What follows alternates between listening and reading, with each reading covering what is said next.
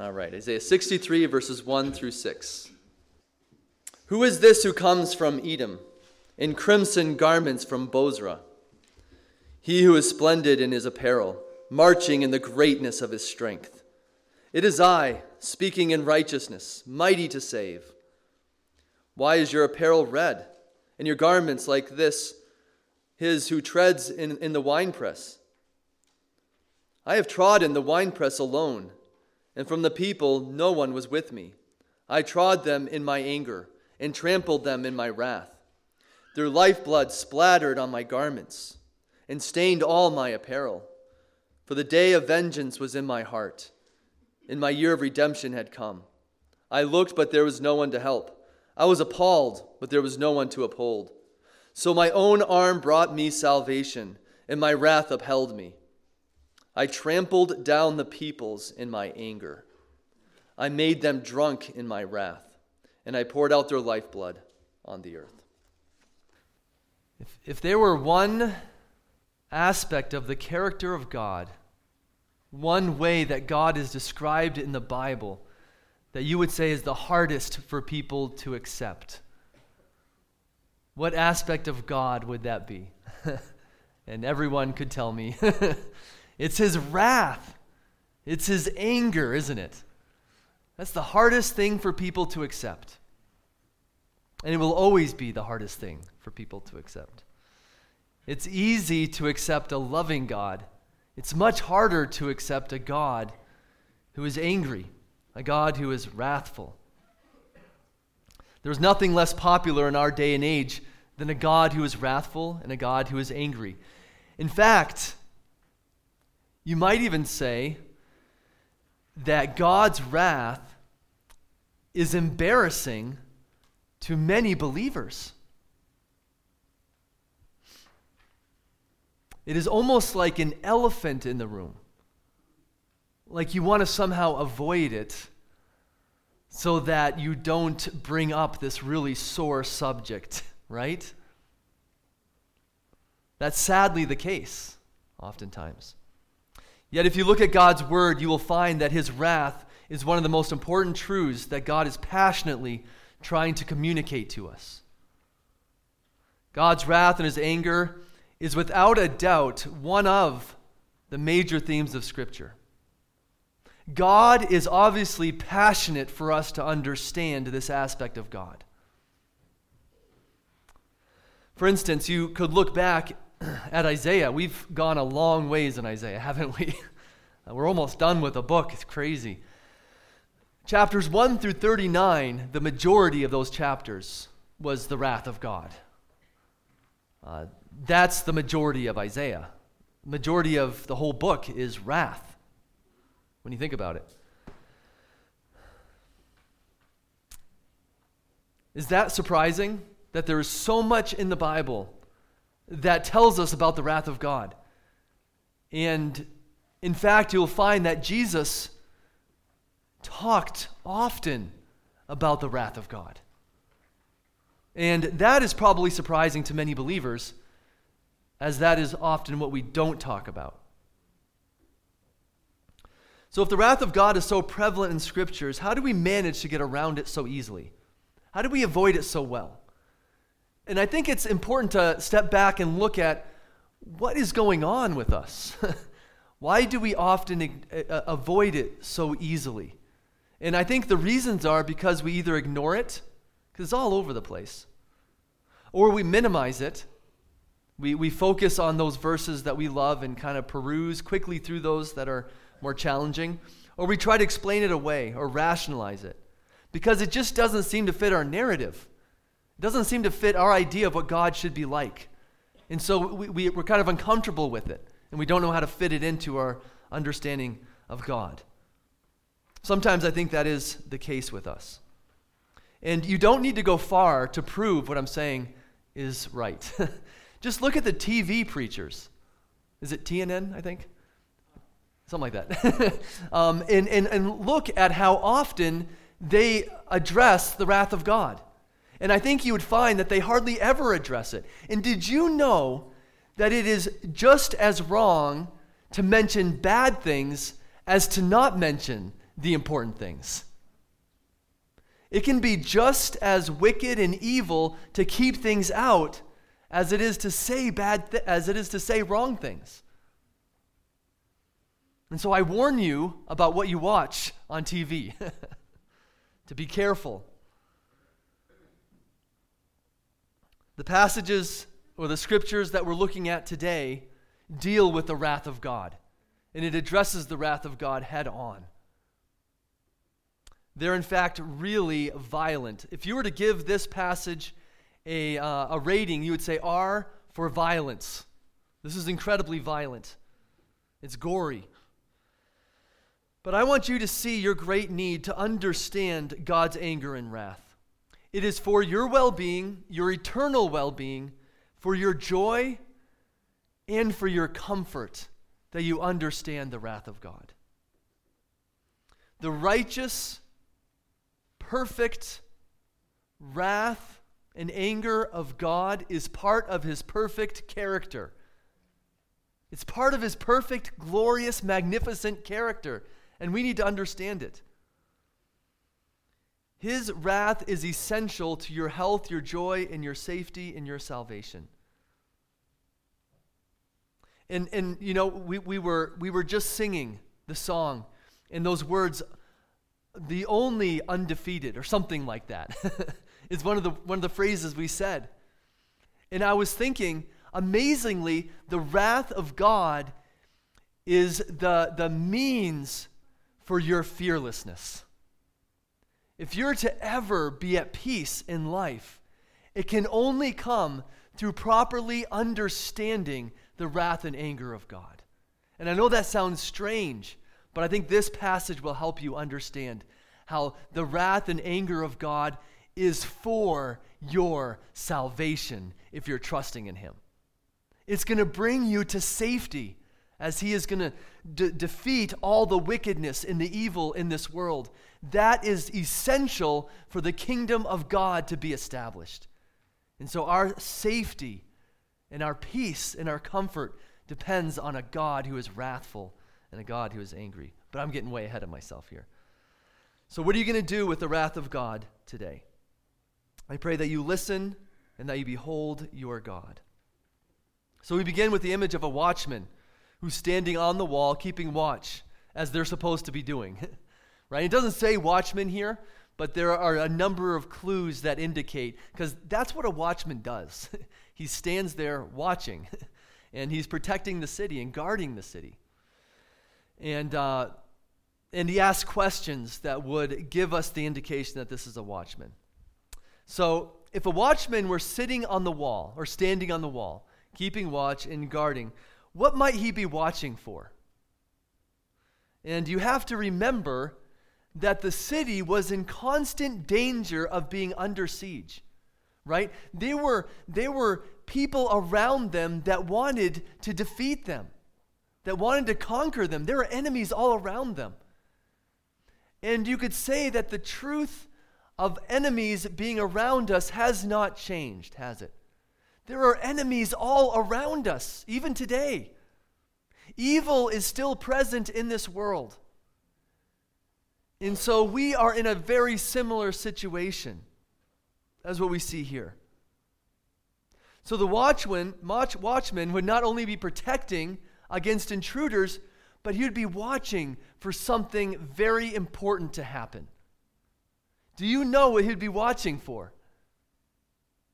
He would be watching for the fulfillment of God's promises. He would be watching for the Messiah to come, for the King to come and bring victory for the people. And so that's what the watchman is out there watching for in this passage. He is longing for God's kingdom to come in its fullness. And he's out there watching for the King to come and bring them victory. So the watchman here observes someone coming towards the city. And he asks, who is this? Who is it that's approaching the city? I mean, that's his job, right? He's supposed to know. He's supposed to watch out. He's supposed to keep guard. And the watchman, doing his job, begins to observe this person who's coming and approaching. And what does he say? He describes this person as coming from Edom and Bozrah. And Edom, by the way, the Edomites were the people who came from Esau. That's where they originated from. And Bozrah was the capital city of Edom. And we will talk more about this later on, but I just want you to understand that this watchman is taking notice of where he's coming from, because it's important where he comes from.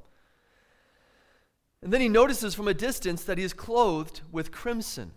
He has this red-colored garments. And we're not told immediately, but this just stands out to this watchman. I mean, he's looking at a distance probably at this point, and he sees this red, this clear red color. And we will find out that his clothes are red because they are stained from the blood of the battle that he has been in. The blood has splashed from the battle, from the great battle that he has been upon. The gory battle has splashed on his garments, and he is all red. He also notices something about his clothing, that he is clothed in splendid apparel. Now, this is dignified clothing. This is something that people who are in great authority, people who are in high position would wear. And it's immediately identified, even from a distance, that he is clothed in splendid apparel. You know, you might see like a train from someone's garments going way back, right? Just something that might indicate that this person is in high esteem and authority. And then he notices that he is marching in the greatness of his strength. This person is powerful. He's strong. Whatever he has been up to, he is not winded a bit. He is not tired. He is striding as one who is victorious and powerful and mighty, and who is not at all weary or tired from anything. He has the swagger of a mighty man. Perhaps his head is raised up, as he walks towards the city gates. Suddenly, the approaching figure responds, he answers, and he says, "It is I, speaking in righteousness, mighty to save." And so he identifies himself in a very strange way. Whoever says, "It is I," what kind of a identification is that? But that's the name for God, isn't it? That's the self-identifying name for God. He's saying, "I am God. I am He. It is I. I have come." God is approaching. And what does He want you to know about Him? Of all the things that God could have said that characterizes Him, what is important here?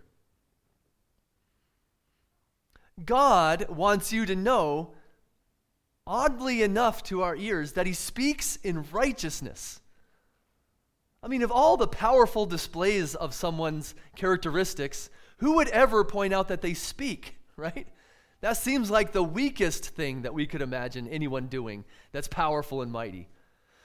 But for God, He takes perhaps the weakest point of us speaking, and He shows that He is powerful, overpowerful, that His greatest weapon is what we would consider perhaps our weakest point, which is our mouths. And by the way, it is a powerful weapon, but I'm just saying, whoever speaks of their power and their might in being their words. But He says He speaks. And He doesn't just speak, He speaks righteousness, doesn't He? He speaks truth. He speaks what is true and right. And notice that God has made Himself known to us from Genesis 1 verse 3 through revelations, through speaking to us. That's how God has made Himself known to us throughout Scriptures. He speaks. He makes His character. He reveals Himself known to His creatures through speaking words. And these very words are His very words, are the ones who spoke the world into existence. They are powerful words that He speaks. And notice that the idols, do you remember the one problem, or the one problem, one of the many, the main problem with the idols is that they said, but they didn't do. And they couldn't speak either, but if they could speak, they couldn't do it. And God, He says, "I will tell you beforehand what's going to happen, and it will come to pass." When God says He's going to bring judgment, He brings judgment. When God says He's going to save, He saves. God speaks. and things happen. He is powerful with his voice. He speaks in righteousness. God finally describes himself as mighty to save. He is mighty. He's not just able to save, he is mighty to save. He is not just a savior, but he is the mighty Savior. Do you remember what the watchman was waiting for? Do you remember he was watching in order to warn the city against invaders, but he was also watching primarily for the king to come, for the Messiah to come?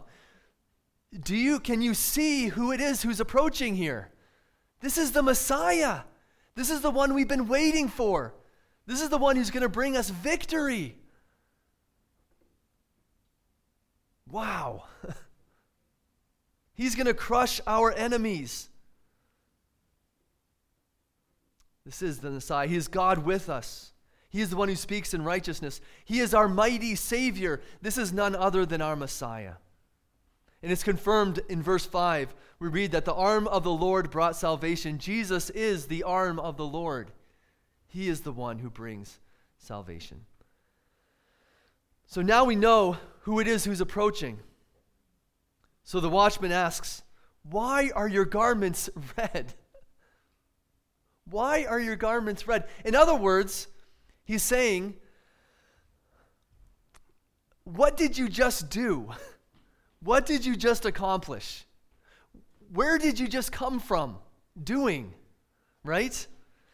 And it appears that as this person, this divine warrior comes forward, that he's closer up, and so he can tell that these aren't normal colored clothing. This is stained. And so he asks, were you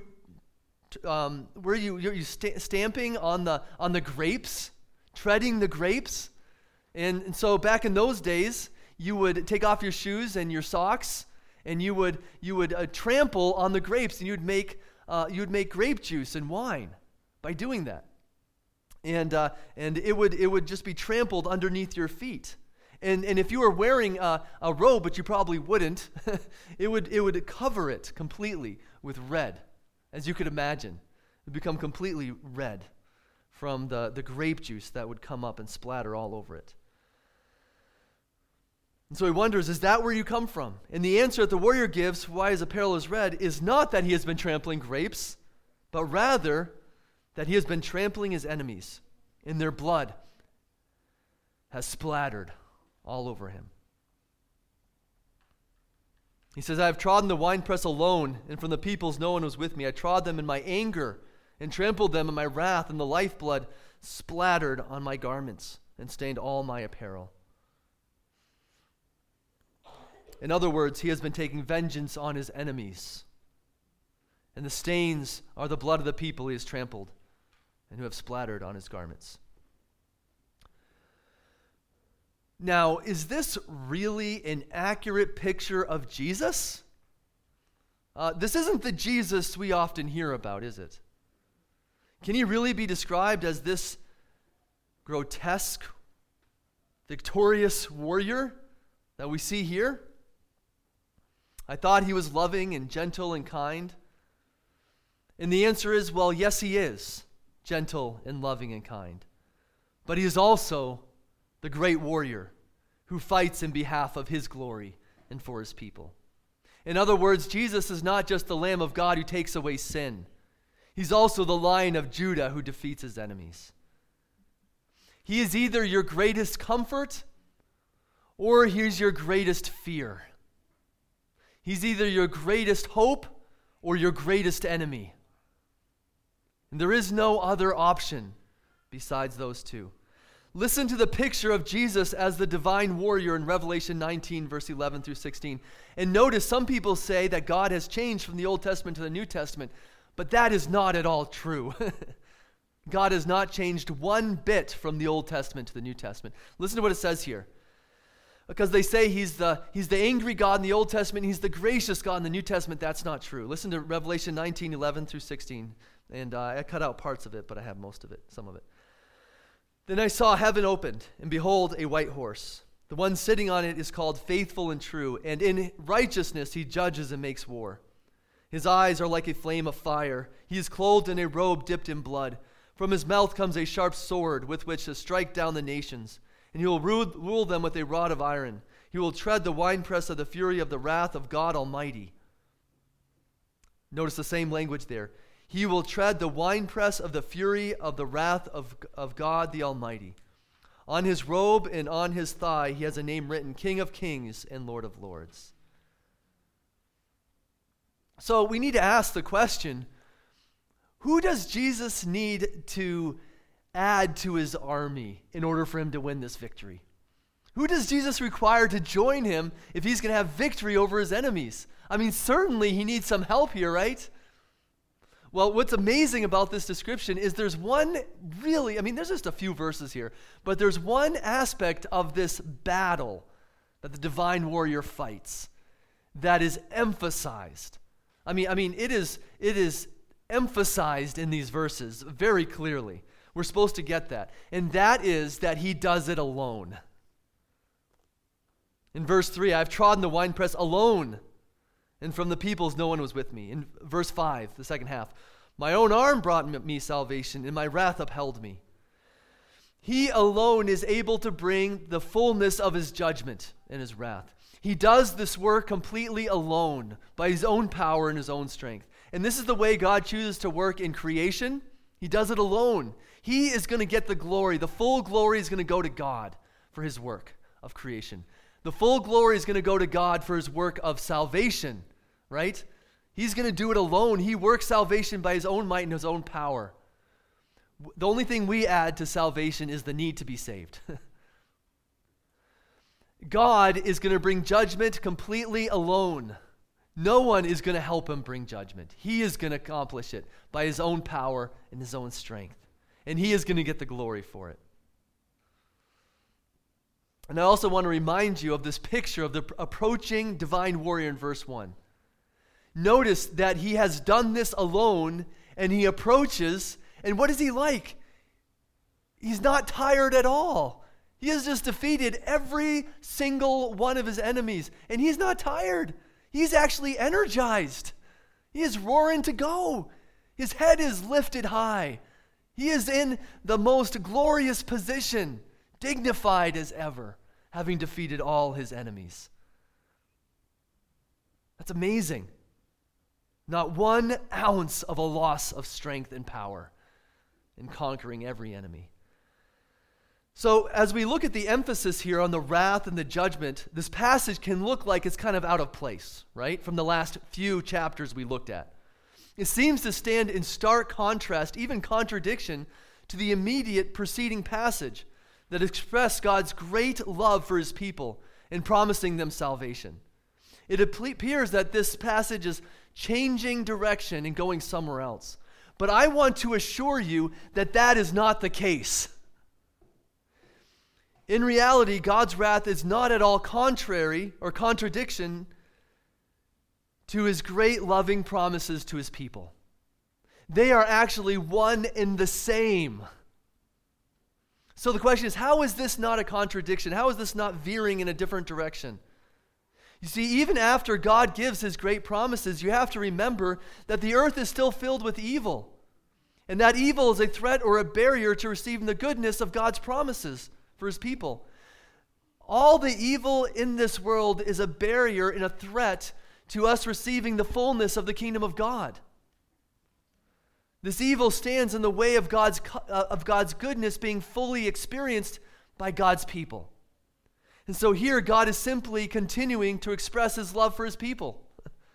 God's response to evil here confirms his promises and his goodness to his people that he will fulfill in his future promises. This means there is nothing to fear because God is unconquerable. There's not even a battle here. There's nothing to fear. There's no competition. This is unfair. God is utterly superior to every foe and enemy that might stand against God's promises for his people. You could say that God's wrath fits perfectly in line with the context of God's love for his people and his blessings of salvation.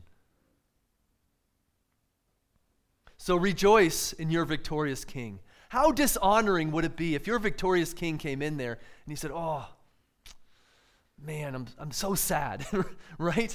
When your victorious King comes in, you're going to rejoice and praise him and glory in him. Remember when they went through Egypt, they crossed the Red Sea? I remember watching a kid's video on that. And after the Egyptians were drowned in the Red Sea, in the video, they were sad. They were sad. I remember thinking, that's not how it went. They were rejoicing. They were singing. Our God is victorious. I want us to look at these verses and ask some questions to help us understand the wrath of God better, which we'll have to go through pretty quickly here. There are a number of important questions about the wrath of God that we need to have answered. Who is God angry at? You know, we spent a little bit of time looking at how Edom is the place where he came from. Now, Edom represents the enemies of God.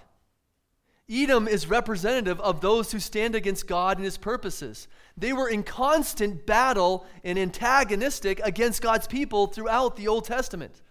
And even Esau in the New Testament stands for those who are opposed to God, where the Edomites came from. They represent the enemies of God, kind of like Babylon, but it has a little different nuance, right? And so when it mentions it here, all it's saying is God is going to defeat all of his enemies, represented by Edom. That's what it means. And so the world is divided in two cities, right? Those who are under God's protection and those who are reserved for God's judgment. And each of us are living in one city or the other city. You're either a member of God's city or you stand contrary to God and opposed to him in the city of man. The Bible says that failure to respond with belief to the good news of salvation, of repentance, failure to repent and believe in him, not only leads you to the wrath of God, but is rebellion in itself. Notice that the Bible, yes, it gives an offer. Praise God. What a loving and gracious God. Today is the day of salvation. Today is the day to be saved. What a gracious and kind God. And we plead with you. Turn to Christ for salvation. But notice that it's not just an offer. It's a command. In Acts, Paul said God commands everyone everywhere to repent. Commands. That's a command. And so your refusal to repent, every time you refuse to repent, is the very act of rebellion against God. Every moment you refuse to repent is rebellion. And the Bible says that every moment you do not repent, you are storing up for yourself more and more and more wrath. You are putting more of God's wrath into your account. That's what Paul says in Romans 2, verse 5. So my question for you is, which city do you belong to? And the simplest way to examine yourself is to determine who you love. The Bible says we're to examine ourselves. Do you love God? Do you have a heart that's being transformed to love the things that God loves? Or do you love yourself supremely? And do you have no love for God? Perhaps merely a love for your own imagined and created God in your own mind. He was not God at all. So how angry is God at these people? Is he really this angry? And really, we don't even need to expound on this aspect. It is absolutely clear that God is very angry. It doesn't even need to be mentioned. I trod them in my anger and trampled them in my wrath. I trampled down the peoples in my anger. I made them drunk in my wrath. I poured out their lifeblood on the earth. You tell me, how angry is God portrayed in this passage? You see, if we are no longer in the age of favor, in the day of favor, and now it is the day of wrath, God is 100% wrathful. He is no longer gracious. And that means he is 100% wrathful at his enemies. There is coming a day when there will no longer be the opportunity to receive the grace of God. And God will pour out his wrath and his judgment. And in that day, God will be 100% wrathful to his enemies. And so God is very angry at his enemies. Why would God be so graphic and so disgusting? Does he really need to be this way? And everything God says to us, he says to us because it's helpful. We need to understand that. He doesn't say anything to us just to give our emotions rattled. He says he raises our emotions to the proper level that they need to be raised to. And right here, God is trying to move us by the reality of his judgment. We need to be moved by the reality of the coming judgment. And so to say that this is mean is actually to get it the very opposite way around. This is loving. It is mean not to say it this way. It is unloving not to portray the truth in the reality of the way it is. We are the unloving people when we withhold these truths from those around us. God is aiming to move you by this truth in the direction of Christ Jesus. And you will never move in the direction of Christ Jesus, who is your greatest good, if you are never aware of the reality of the wrath of God. How are we to love people if we don't speak the truth, and if we always avoid it, and if we always go around it and minimize it and justify it as if it's the elephant in the room? Right? Why is God so angry at these people? He's angry because he is perfectly righteous, and his creatures have turned away in the opposite direction, towards unrighteousness. To say God is righteous means that he defines what is right. It means he is righteous. It means he does what is right in everything he does. It means he loves what is right. And we have gone in the opposite direction. We define our own right differently than he does. We are not right. We don't do what's right. And we hate what is right. We see this most clearly in verse 5. I looked, but there was no one to help. I was appalled, but there was no one to uphold. So my own arm brought me salvation, and my wrath upheld me.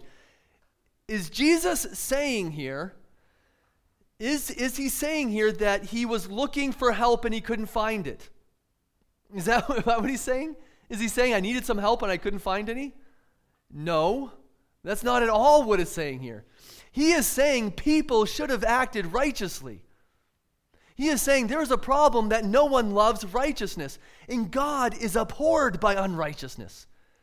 The holy God is always abhorred, appalled, whenever there is unrighteousness and a lack of love for what is right. God is not taken by surprise. He's not surprised here. It's not like he's like, no way, right? So what does he do? He acts in anger that comes directly from his heart. His righteous anger comes from his heart. Some people say it's the peripheral of God, that it's not really acting from his heart when he acts in anger. But listen to what it says. For the day of vengeance was in my heart. It is not detached from God. It comes from his inner being, at the very core of who he is. And this means that he will always bring vengeance toward all that is unrighteous. That one day he will settle all accounts. Maybe not immediately, but he will. And this is why we can count on God's anger being perfect. No favoritism, always fair, never inappropriate, like our anger often is. But there's a second reason why he is so angry that is connected to the first. This is really important to understand. This is directly connected to his righteousness. He is so angry at the unrighteous way his people have been treated. And therefore he is motivated to redeem his people by defeating their enemy. Notice we read, and the year of my redemption has come. God's righteousness, his righteous wrath is motivated for the redemption of his people. And it is his righteousness to redeem his people. God has bound his honor and his name up to in the salvation of his people. He would be unrighteous not to save his people. And does God love righteousness?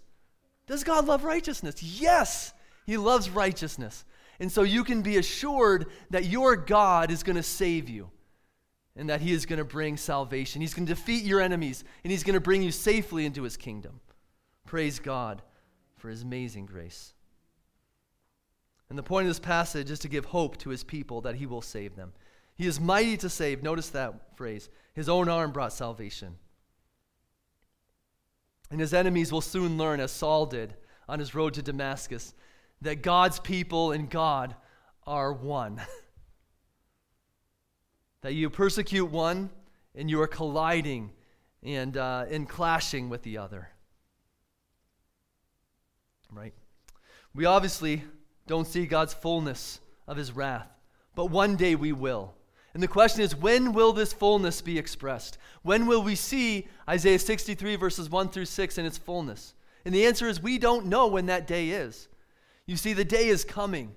Today is the day of salvation, isn't it? Today is the day of salvation. We see a little bit of the wrath of God around us, and the world sees it as permission to continue to walk in our evil way. But one day, that day of favor will be over, and the day of vengeance will be upon us. In that day, there will be no more grace, no more mercy offered, and God will unleash his fury without mercy. Listen to Revelation 6:15 through 16. Then the kings of the earth and the great ones and the generals and the rich and the powerful and everyone, slave and free, hid themselves in the caves and among the rocks of the mountains, calling to the mountains and rocks, fall on us and hide us from the wrath of the Lamb.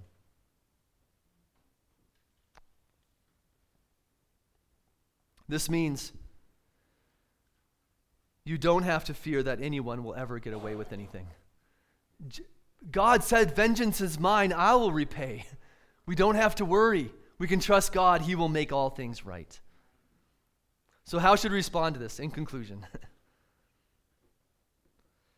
Well, as God said to Isaiah, the most important thing is that we have the proper fear in life. Listen to these words. Do not call conspiracy all that this people calls conspiracy. There's a lot of conspiracies out there today, right? And a lot of things that people are fearing.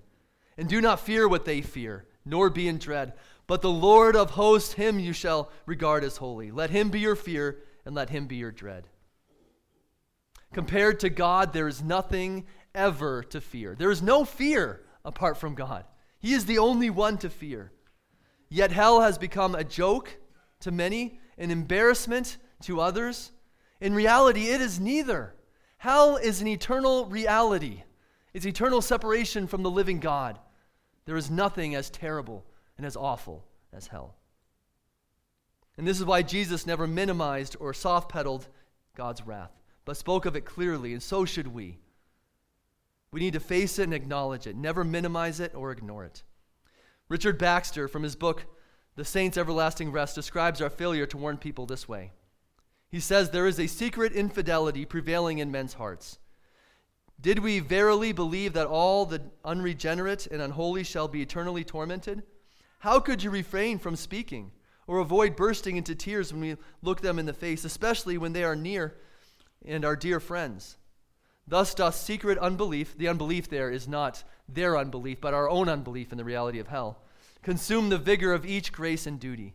O Christian, if you did verily believe that your ungodly neighbor's wife, husband, or child should certainly lie forever in hell, except that they be thoroughly changed before death shall snatch them away, would not this make you address them day and night till they were persuaded, were it not for this cursed unbelief? Our own and our neighbor's souls would gain more by us than they do. You see, the answer is to run to Jesus and to tell people to run to Jesus. There's only one answer, and that's to repent and believe in God. Bow your knee to the living God who brings salvation. There's only one salvation. There's no other name under heaven given among men by which we must be saved. He is the only way to escape the wrath of God. Amazingly, God has been trampled on for his people. His blood has been splattered for his people. He has been treated as if he was Edom for his people. Praise God for his grace. God treated his son as if he had committed our sin, so that we might be treated as if we had committed his righteousness. What a great salvation we have today. And we have the hope that God will conquer every enemy that stands in our ways. And there's nothing that can stand against him. It is not even a battle. He will defeat every enemy. If you're right with God, then you're in the greatest condition possible. The greatest words you can ever hear is this: "It is I, speaking in righteousness, mighty to save." And one day you will hear those words. He will come, and he will bring with him the fullness of everything he has accomplished for his people on the cross. He will never again be angry at you.